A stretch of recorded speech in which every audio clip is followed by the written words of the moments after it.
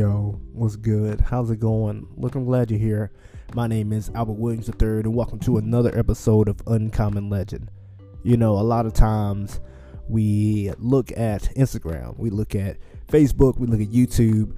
You know, we're constantly being immersed in social media, and we get caught up in, just how everyone else is living their life.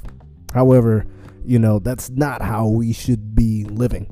That's actually not living at all, because all we're doing is, looking through this looking glass, and, we have this distorted view, and we're so caught up, we're so fixated, we're so focused on someone else and what they're doing and how they're living, and we're upset that we're not living that way.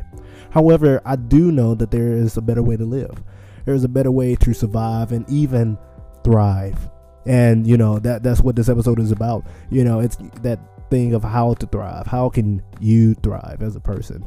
And for me, I say that I do this well sometimes, and I say I don't do it well sometimes. But for the most part, I try to be very consistent and very intentional about this.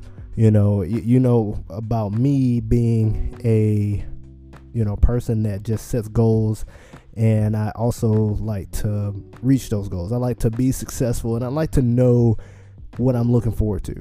That said, I try to be very mindful and attainable in how I set those. You've heard of smarter goals and smart goals, being specific, being measurable, being attainable, being reasonable, and having a timetable for that. I believe that's all of them. And so, it's very important that we keep that in mind. However, you don't have to let it, quote unquote, limit you. Like, sometimes we can look at that, we can pay attention to that, and it limits us, and we say, this is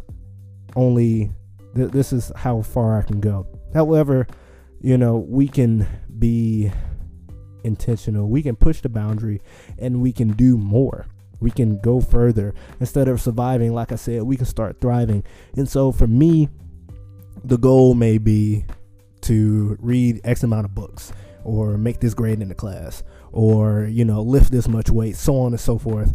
And from there, I'm going after that goal, and I'm having checkpoints to see how far I'm getting in that. And so for me, I know one time what I did was, in my goal to deadlift 450 pounds, I said by this date, I want to be lifting this much. And then by this date, I'm lifting this much, even though my goal down the line is this. And so you have to be very strategic in how you set up your goals. You want to be, in the short term and long term. You want to set goals that are far reaching and may take a year or maybe even longer, but you also want to give yourself little checkpoints that are short term, that are extremely attainable, but also are still going to stretch you, and they're going to challenge you, and they're going to make you a better person.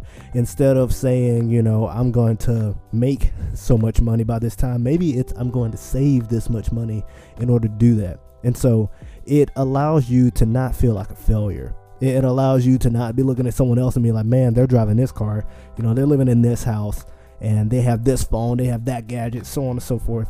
And it allows you to live your life. You're not looking at someone else going, man, why are they able to get this degree?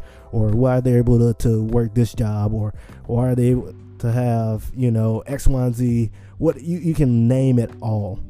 And so I say for you, be specific, be very specific, be intentional in that.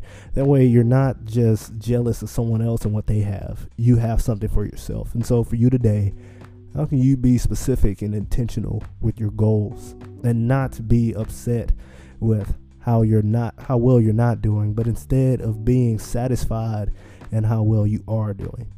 Be good, y'all. Peace, I'm hair grease.